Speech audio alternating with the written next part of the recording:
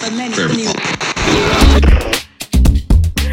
Welcome back to the After Ellen podcast. I'm your host, Jocelyn Macdonald, editor-in-chief, and today I am talking with Lisa Selin Davis, who is the writer of the new book, Tomboy. Hello, Lisa.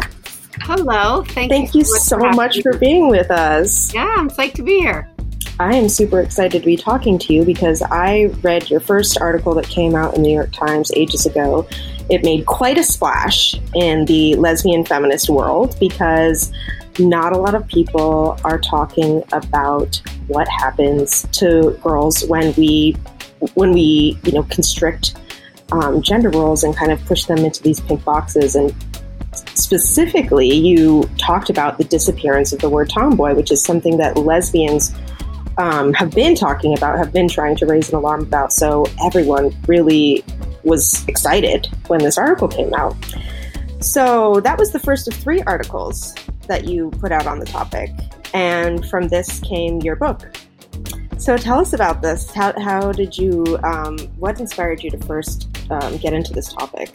Well, I have often translated the uncomfortable parts of my life or shameful parts of my life into op-eds and essays without thinking that much about my children reading them later. It's much later that I considered that aspect of it. And so I had a number of experiences with my child where adults were really trying to be supportive and facilitate her. Since she was 3, she didn't really want to wear dresses. She played with boys and girls. She wanted to have short hair by the time she was 4. And she was interested in pursuits labeled as masculine, some of them. And she was really an in-between kid in a world where kids were really segregating by sex. And from a very young age, the adults who knew her well were making assumptions about gender identity. And I was asking, why are we basing gender identity on gender stereotypes? When I was a kid, all girls were dressed like this, like little boys most of the time.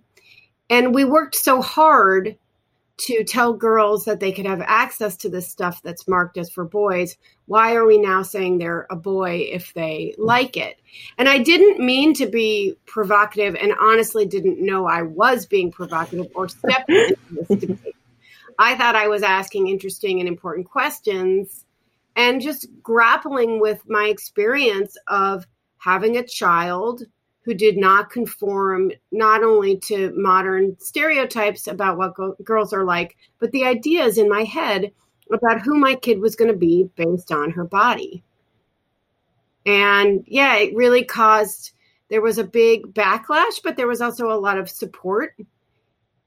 And I think the combination of wondering why girls like that were so common in my youth, and then the big uproar that talking about it caused, those two things together made me realize there was a book in it. But it took me a year and a half to work up the courage to even write the book proposal.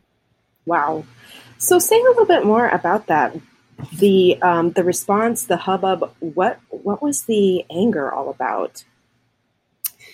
Some of it was about the title, which was My Daughter is Not Transgender, She's a Tomboy. And, writers don't write. You're an editor. I didn't get to choose that headline. It's not a terrible headline, but I felt like it put the emphasis on the not transgender and not the emphasis on how do we make space for trans kids without reinforcing gender stereotypes when we find kids who don't hew to those stereotypes. So the backlash was a combination of people writing articles, with my name in the headline, saying what I got wrong or saying what a bad parent I was.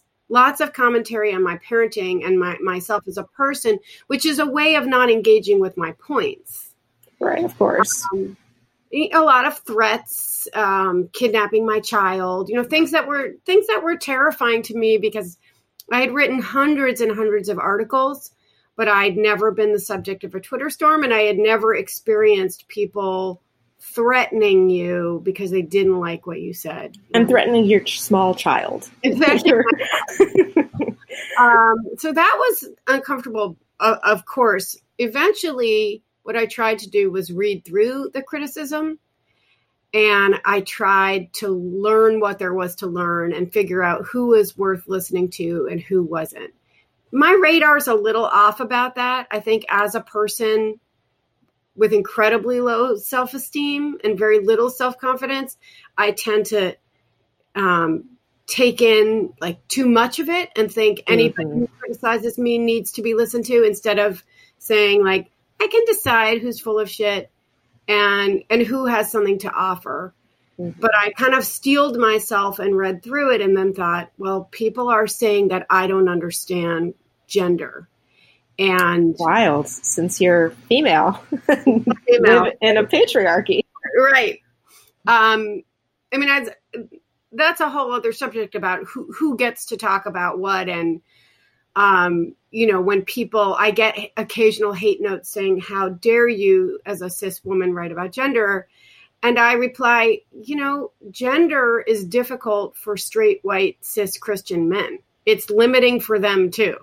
So Nobody has a lock on this subject. However, if you think I don't understand gender, let me try to understand what you mean by that. And in the end, I discovered that very word, gender, means so many different things to different people that it's really hard to have consensus. It's really hard for these people in occupying opposing spaces on the left to work together when we can't agree on what words mean, and we can't agree on what woman means and girl and boy, and we can't agree on, does gender mean norms and stereotypes that are culturally created, or does gender mean an identity that is innate and biological?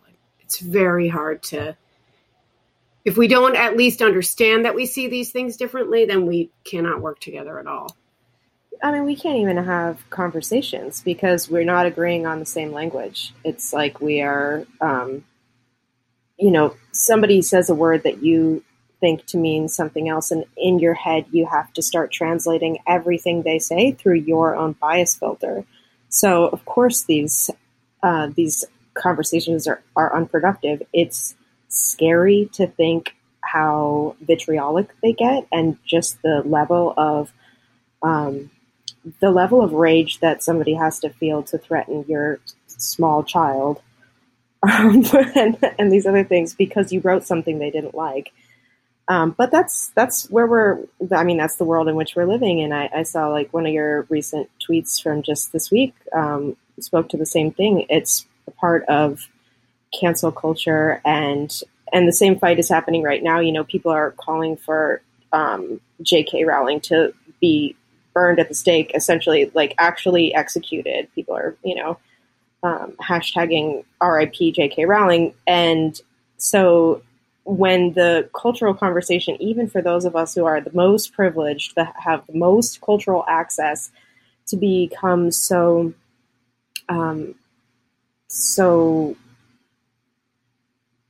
angry, is, I feel like I've lost my train of thought mid-sentence, but what I'm going for is one issue that we have with cancel culture is that the left sees it as a justified weapon. I see constantly people saying things like cancel culture is the tool of the proletariat, because we have to be able to cancel those voices that are saying problematic things, that are saying fascistic things, because of course anything that I don't like immediately has to be escalated to, in line with Nazi propaganda.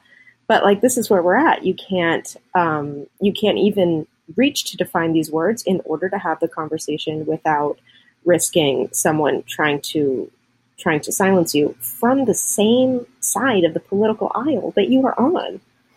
Yeah. And it's interesting because what kind of book would I have written if I hadn't had an experience of cancel culture? I don't know. I was extremely careful writing this book. I did not feel like making vulnerable people more vulnerable. And I thought, it's been 3.5 years since that original op-ed in the Times, and I stand by my point more than ever. But I think I would have shifted, knowing what I know now, I would have shifted the language only a little bit, in that I would be slightly less didactic and I would be asking more questions like, how can we facilitate trans kids without reinforcing gender stereotypes? And, I don't know how either one of my daughters will identify later. Mm-hmm. But I feel like I learned so much researching this book. I learned so much about gender that none of the professionals in our lives knew anything about. You mean the professionals in you and your daughter's life, the teachers, and the people, the educators, the doctor who we would go in for a flu shot and would say, what pronoun are you using? And on the one hand, this was like such a sweet thing, but when you're only asking one kid, right, because one kid looks different, because one kid isn't conforming to stereotypes, then you're sending this message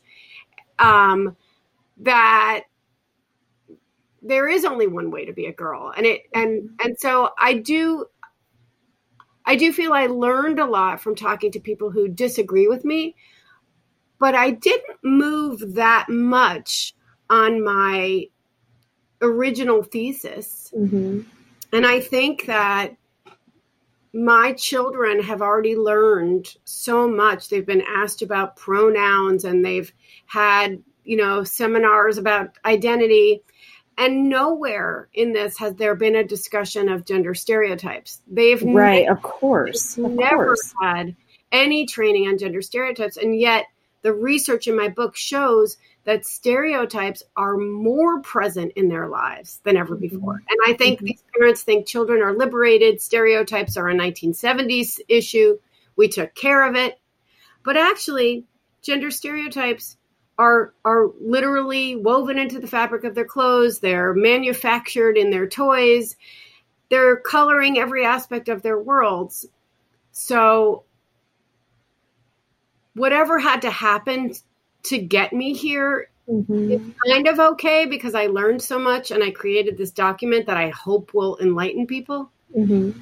However, threatening people because you feel threatened is tough, and I don't know, feeling threatened versus being threatened, feeling violated versus being violated. These are big subjects, and we need to learn. We need to really be remembering how to think. Mm-hmm. We really need to be able to have it be complex, ambiguous, uncomfortable, and okay that way. Well, your book definitely was uncomfortable, complex, and made me think. So I would definitely recommend it, even to lesbian feminists and radical feminists who think they already know everything they need to know about gender. So I do want to dive into a little bit. One of the things that really you hammered home so well in your book is the aspect of consumerism, and how consumerism has actually created gender and then continues to replicate it. So tell me a little bit about how you, what you studied here. Yeah.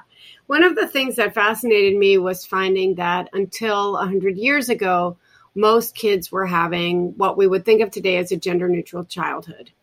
And boys and girls had long hair and they wore dresses. And they did that until they went to school, which at that time was around age 6 in the middle of the 19th century, when more kids started to go to school and more kids started to have what we now think of as childhood, which was a really new idea then. And they had this decades of this gender neutrality, because gender, sex, and sexuality were all thought of as one thing. And so to emphasize the sex of a young child was to emphasize their later sexual being as a man or woman. So it was all played down. Mm-hmm. children were addressed according to age, not sex.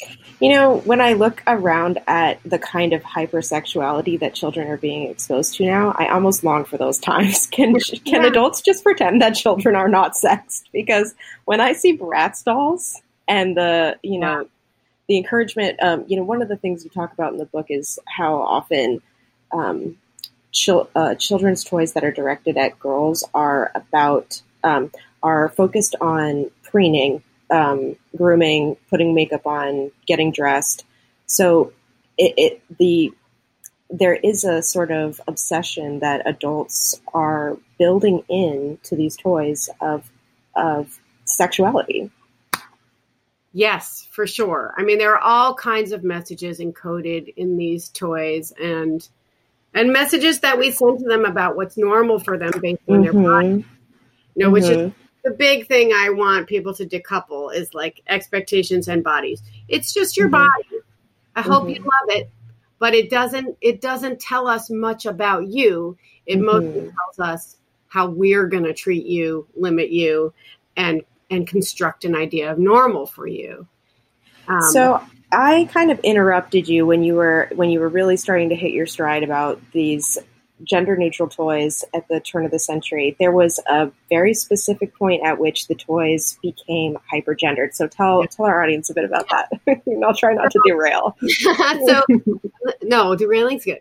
Later near the end of the 19th century, as the fields of psychology and sexology, the study of human sexuality, are advancing, there's a beginning of an understanding of homosexuals as a kind of person, as opposed to homosexuality as just an act, a behavior, right? As an identity, right? Mm-hmm. And then there's debate over whether or not that's okay, because a couple of the early sexologists were also gay, and they were like, "Hey, this is a normal human variation, not a deviation." But they lost that battle, and so the field of child psychology was also emerging, and those child psychologists started encouraging parents, especially to rear their little boys as little men. So the opposite of not emphasizing their sex. Now they were told to emphasize their sex so that they wouldn't grow up to be gay. That begins with gendering their toys and clothes to reinforce gender roles and how these children should be, how they should behave, and what's masculine and feminine. And then as the 20th century goes on, it starts to evolve. In the middle of the 20th century, colors become kind of fully coded. That takes a while. And for a while, people think pink is masculine because it's a variant of red, and they think blue is feminine because it's related to the Virgin Mary. But eventually we settle on this idea that pink is for girls and blue is for boys. And a whole bunch of other things happen, like prenatal sex testing and recessions and feminism. Over and over, we have these cultural changes that at times peel back the gendering of childhood. And then when those eras are over, the gendering pushes forward in ways never before seen. And right. It's analogous to the waves of feminism. There's strides made, and then there's a huge backlash, and we are taken back in time almost. It's taking on some interesting new shapes, and it is 100% connected to feminism, because every time there's a wave of feminism, those feminists tend to rear their daughters as tomboys, and then those tomboys often grow up to reject that and return to gendering. And my thesis is that in the last 20 years, the gendering of childhood has become so severe, so pervasive, that some of what's happening now with dozens of gender identities, or the way we're teaching kids about gender, has to do with pushing back against that there's hardly any room left. If we're going to be a gender conforming girl, it's like such a tiny little narrow range of normal. How many girls can actually perfect that? So one way to respond to the oppression, let's say, of being a girl, is to not identify as a girl, or to offer other options of identity. And I don't know if that will work. And it's certainly not an option that girls in many parts of the world have, to just opt out. Right. My hope, I mean, my goal in writing this book was to cue parents and educators into how we are participating in this narrow range of normal, and that it's actually not that hard to create new ideas of normal and to widen the range of normal for boys and girls, and to somehow do that without throwing shade on trans kids and trans community also fighting for their liberation. I think there is some way that those movements can peacefully coexist, as long as we understand that gender is a belief system and people have different belief systems. And yet, how do we respect those? Yeah, I mean, I think that was for me the biggest challenge in reading your book, because I have, after, reading all of the history that you write in the book and having years of experience as a female person living in patriarchy, I've come to all the same conclusions, that girlhood is essentially a grooming process where we teach girls that there's acceptable ways to be a woman in the world, and that those usually involve making yourself smaller, more easily objectified, more easily a consumer of of a cultural product, which. But our analysis diverges on this key point, because I struggle to understand how you can see this trend of girls being told that if they like trucks or if they like the color blue, that they are boys, but then that there are some people who truly are cut out for a life in which they are their behavior or their modes of dress determines their biology.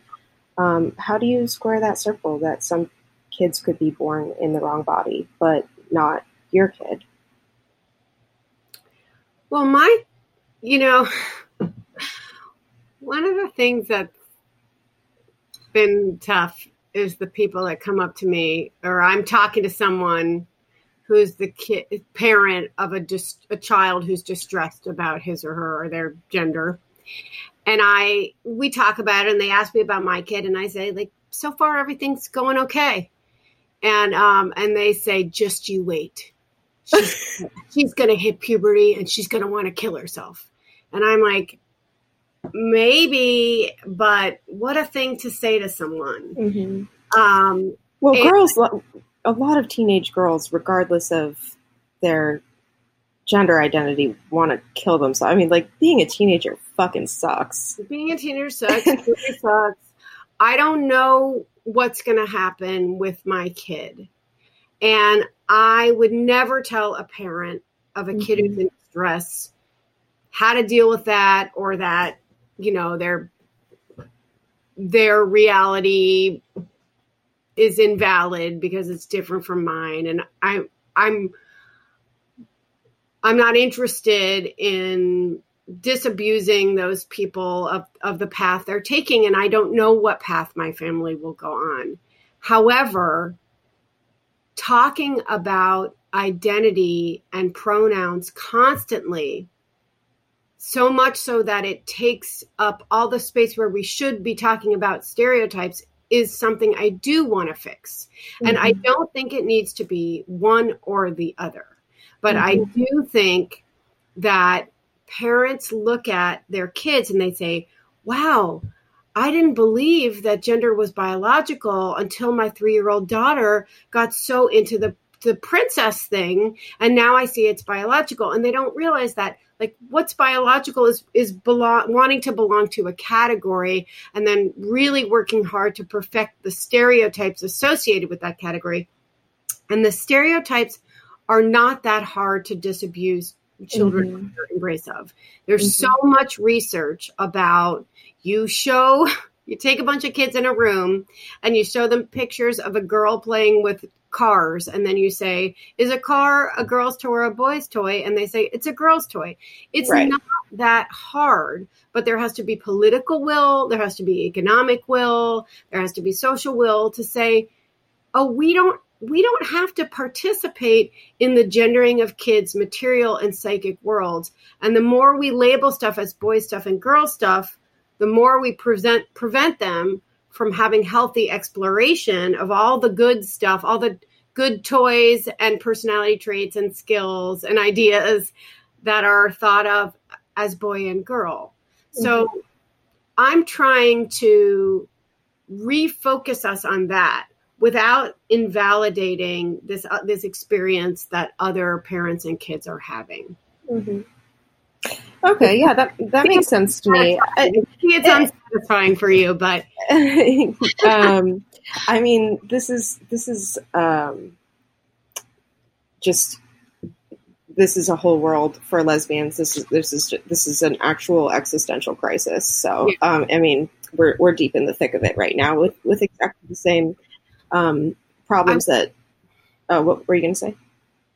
Well, a very interesting thing happened 4 days ago in England, and it has not been covered in the press at all. And to be honest, although I am speaking on a podcast and lots of people will hear it, I've had a very hard time selling these pieces that I write about the most important things about gender. And they're very good pieces, and I've never had trouble selling them before. But you are a very good writer. I think I also know a lot about this subject now, and I'm really able to talk about it in a way that can try to show you something. Like you said before, so many people think they already know everything there is to know about gender because they've had these experiences. But there's so much more, and it's amazing to learn about it.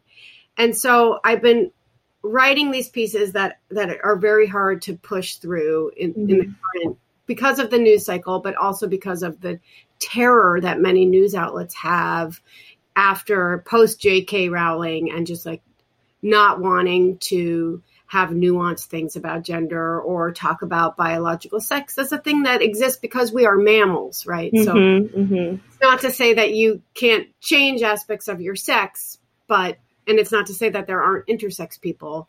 However, we are ultimately, we have sex and we're mammals. And so I think there's terror in acknowledging that. And so 4 or 5 days ago in the UK, the Department of Ed there passed new guidelines about talking to kids and teaching kids about gender.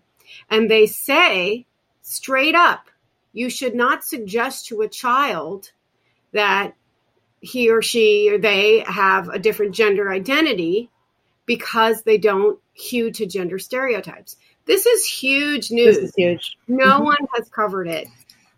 I'm writing about how can we do this without seeing it as anti-trans? Because the truth is that gender stereotypes affect all children, and gender identity, not having a congruent gender identity with your sex, affects a small group of children, and we should support those children. But the stereotype stuff is for everybody. And having experienced this thing where my kid is getting this message all the time of, you must not be a girl because you're not hewing to stereotypes. This feels like giant news to me, but I just think the media generally are afraid to talk about it.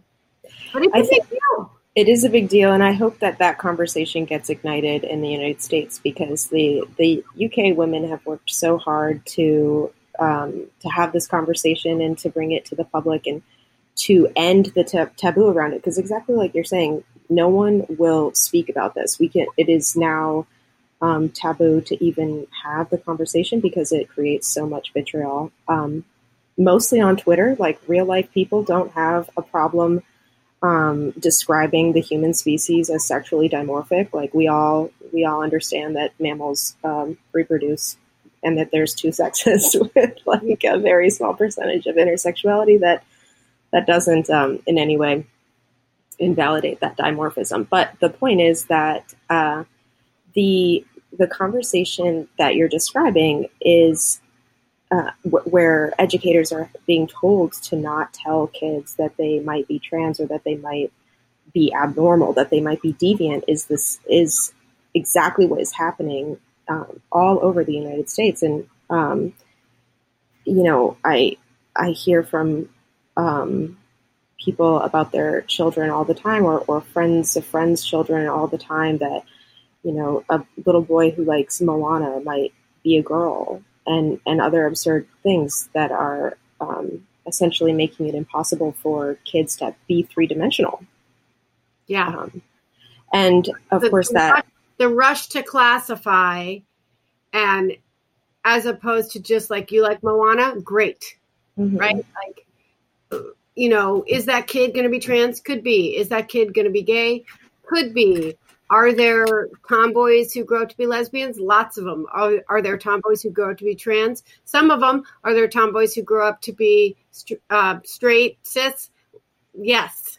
So are there trans people who were completely gender conforming as children? Yes. There's just all kinds. And so for us to impose our adult ideas of gender norms onto kids, actually, it can be liberating for some kids. Like if you're a very feminine boy and you get new pronouns and then people leave you alone, then it works for you the same way that the word tomboy did all this work for girls who did not want to do what girls were supposed to do. And they got this word and people left them alone and let them be different. Mm-hmm. So how do we just, what words do we need? What language do we use to finally understand that your body isn't going to dictate like what movie you like? Mm-hmm.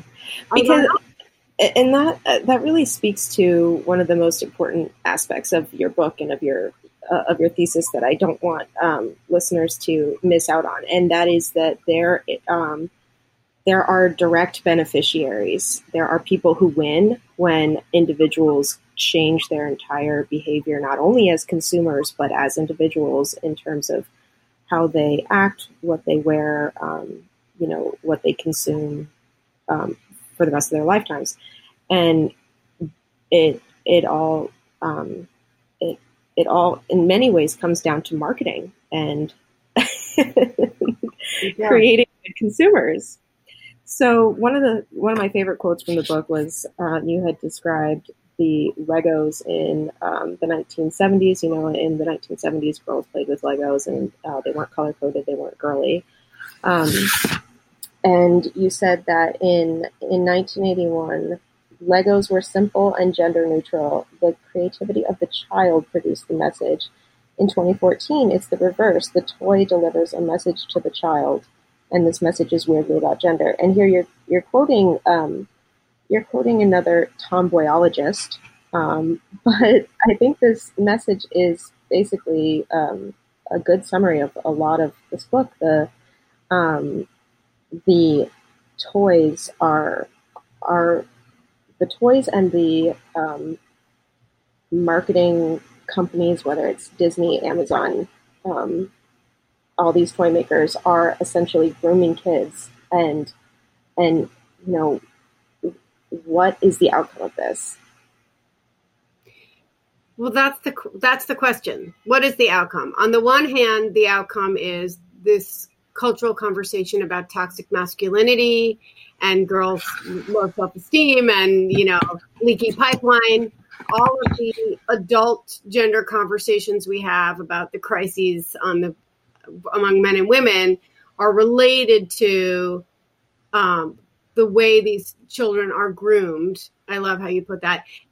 And how ridiculously narrow the message of it is. And like just that there's so much more of it. It's not just girls have dresses, you know, mm-hmm. and boys have pants. It's everything. And even when we make now gender neutral things, they're often missing the point for me, which is you don't need any more new stuff. You don't have to make, you know, it's cute they made the gender fluid dolls, but all you have to do is sell the dolls, the regular dolls, to the boys, right? Mm-hmm. Just have to open up. You just have to stop saying that pink stuff is for girls and blue stuff is for boys. You can actually sell twice as many things that way if you start reimagining that way of like, oh, well, boys can buy this makeup set So actually, I have twice as many potential consumers for this. I'm working on developing a talk for businesses to show them that their idea that this is the only way for them to make money is to impose gender onto that stuff is not true. If every child is a potential consumer for your item, you actually can sell more. So beyond these like crises that we see with boys and girls, which are all about how we raise them differently. Right. Then there's also the question of, what is the psychological impact of the hypergendering of childhood? And there's very, very little scientific literature on it because we only have answers to the questions we ask. Mm-hmm. And I'm imploring psychologists to ask this question. Mm-hmm. What has this done to kids when every aspect of their lives is gendered? And we have so much research now on trans kids, and there's fairly minimal research on tomboys. There's some, and I looked through as much of it as I could. But my questions are about all kids. And I say over and over when I write pieces now that whenever we use the word gender, we immediately think it's an LGBTQ issue. But it's like this gender affects every creature on the planet. Right. And what I'm talking about affects all kids. And it's going to be just as good for trans kids as it's going to be for cis kids to relax the gendering of their material worlds. I think that another thing that is really interesting about your book is that you talk about the trend of tomboys growing up into super capable, highly efficient, intelligent, dynamic women. And I think that it is so important to think about the ways we may constrict girls' childhood and boys' childhood. Of course, I don't mean to leave them out of the conversation, but we have to remember that this is going to essentially completely rewrite a generation of adult women in terms of what they believe themselves to be capable of and what they're interested in being capable of. Yeah, it was fascinating to me that I interviewed so many different people, different ages, different gender identities, different sexualities, different races, different classes, and their childhoods were remarkably similar. And their adulthoods were really different. Yeah. But And this is a self-selecting group. These are people who agreed to be interviewed. So I'm not saying that this is true for every single person who has ever been identified as a tomboy, but I was really struck by their self-confidence. And they did not spend their childhoods getting these messages that girls got. Mm-hmm. They were often perceived as boys, treated as boys. And that means that there was an assumption of, physical strength and emotional capability and, independence, all of these things that we mark as masculine. I think parents really think they treat their kids the same, but all of the research that they don't. Yeah. Because my daughter has at times, most of her life has been treated like a boy because she has been taken as a boy. But there have been a few periods where she grew her hair out and people treated her like a girl. And it was so different. I mean, we were cracking up, but it was also, it was wild, it was sad. And I feel like people who do the work that I do, we often come to the same conclusion, which is boys need to be treated a little bit more like girls and girls need to be treated a little bit more like boys. Mm-hmm. We just need to treat them similarly and have similar expectations. And it's easy for me to say that as a parent of girls because there's much less taboo. It's much harder for the parents of boys to say, like, you know what I'm going to do for little Johnny? I'm going to put him in a tiara and a pink tutu and send him to preschool. Yeah. It's hard for them, but it's, once again, I go back to the stuff has only the gender we impose onto it. Mm-hmm. And because the tiara and the tutu are also associated with kindness and other-centeredness and gentleness and grace and all this quote-unquote feminine stuff, it's really important to let little Johnny know that that stuff belongs to him too. Mm-hmm.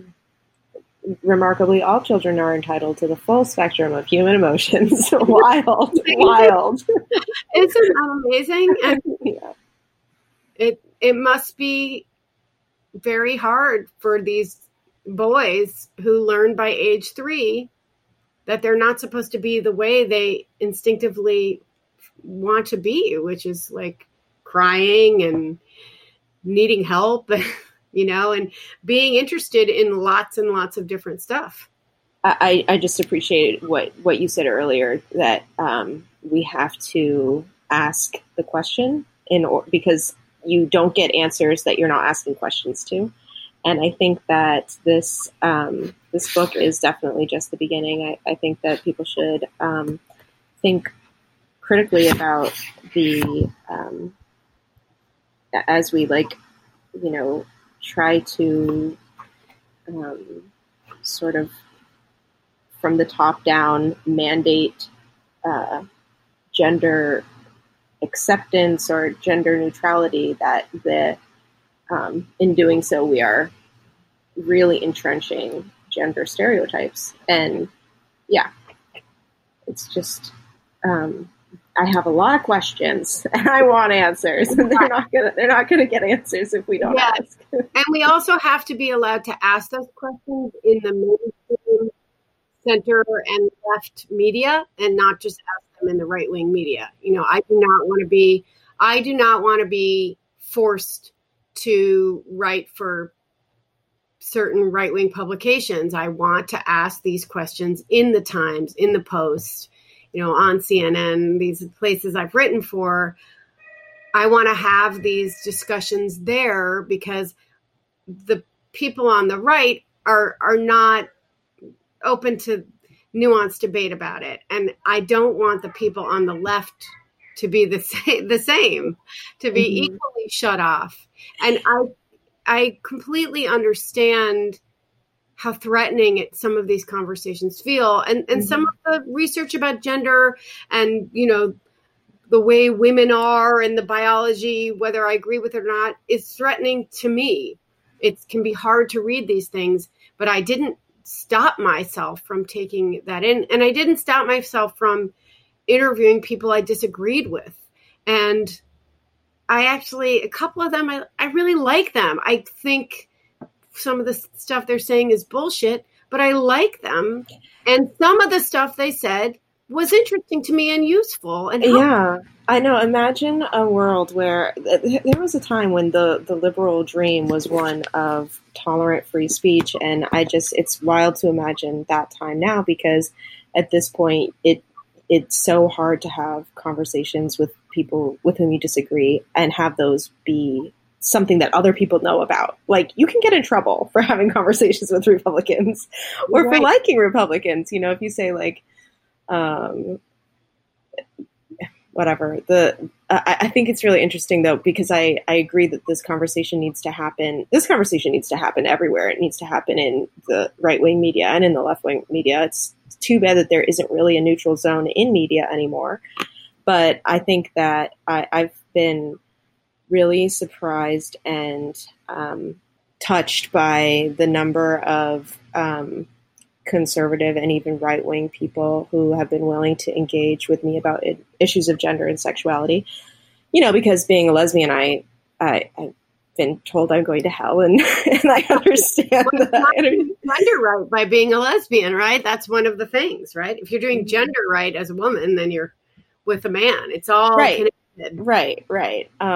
And so I do feel like there is a remarkable amount of space to have these conversations with people that you would not expect to be able to have the conversation with, and yet the mainstream needs to be brave enough and bold enough to dip their toes into the waters of heterodoxy. I mean, we have to be able to hold numerous opinions, and sometimes simultaneously.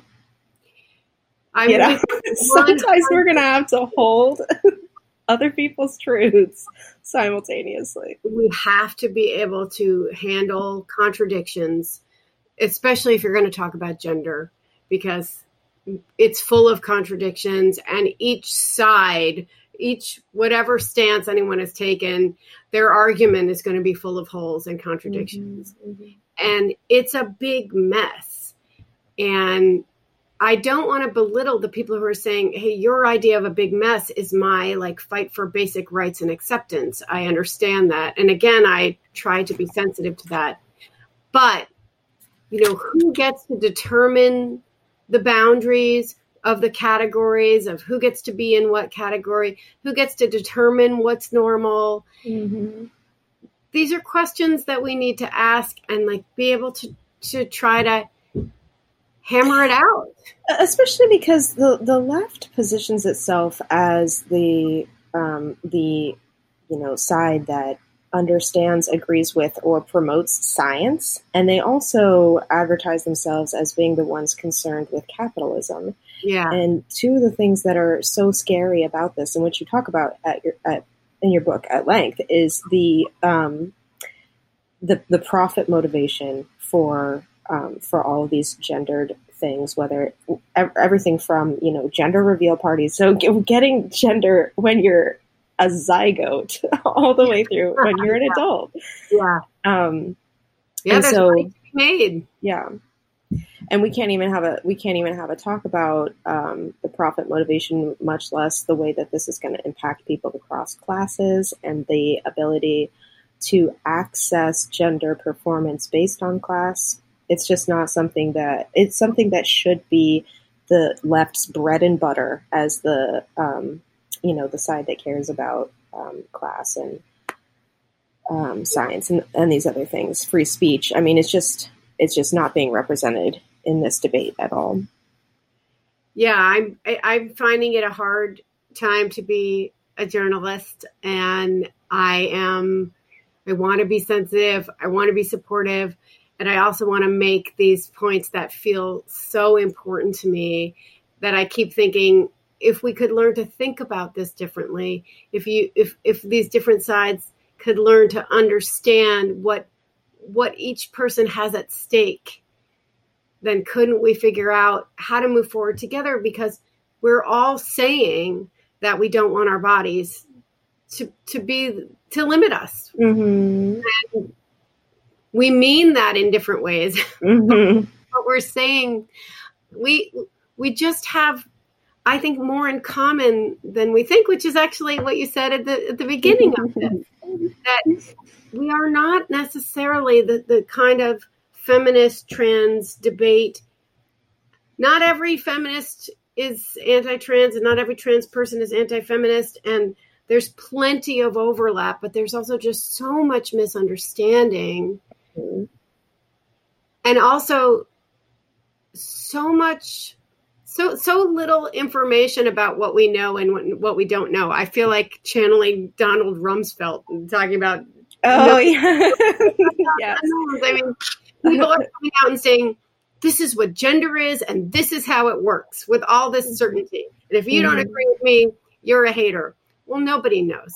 We don't know. We don't know exactly why are some super masculine gender nonconforming girls, why do they grow up to be lesbians?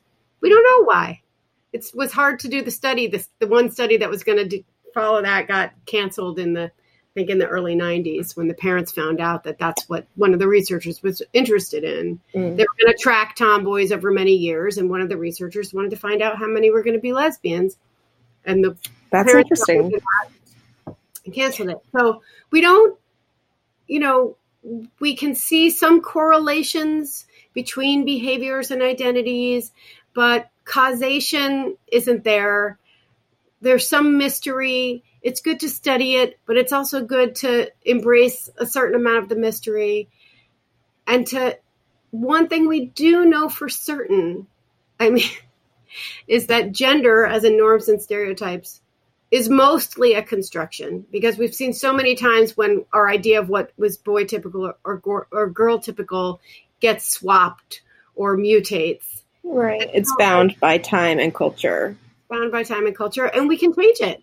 And I think that is so interesting to know, even when we return to the conversation about what's going on in the UK, because just based on culture, even though we have so much in common and we share a language and we share so much history, there are nuances in the right and wrong way to perform gender in UK versus US culture. And I think I've seen those in my experiences with having friends who are from the UK or from Canada. I mean, Germany, France, like what is expected of women in Germany in terms of how they present, look, act in public is completely different. When I went to Germany, every fucking woman on the train, I was like, oh, there's a hot lesbian. And then she'd show up with her husband and her 2 kids. No. You know, the husband's wearing the babies. And I'm like, oh shit, that's not a butch dyke. That's not my dream girl. That's just a normal heterosexual. Okay. Yeah.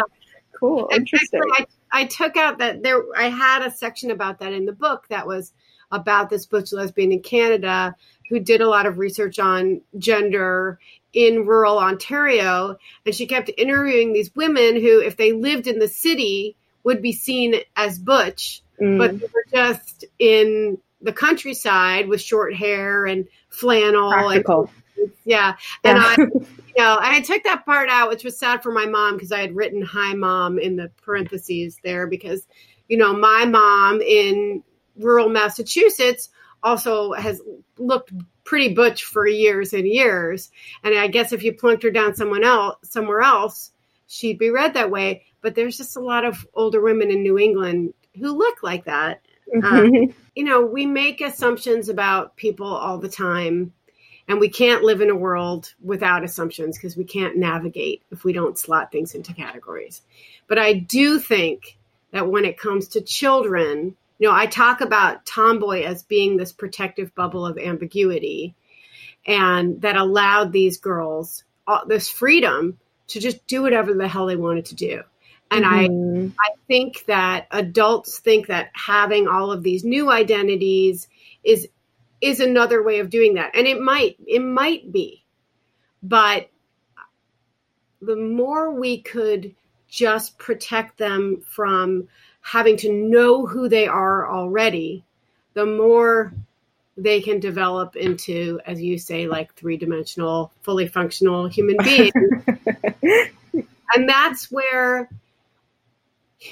that's where my passion is with this book of, I just want you to read this and see what's happened and that you don't have to do it. We don't have to do it this way. We can opt out of the hypergendering of childhood, but we have to have the will to do it. And we have to have the information about what's happening. Mm-hmm. Yeah.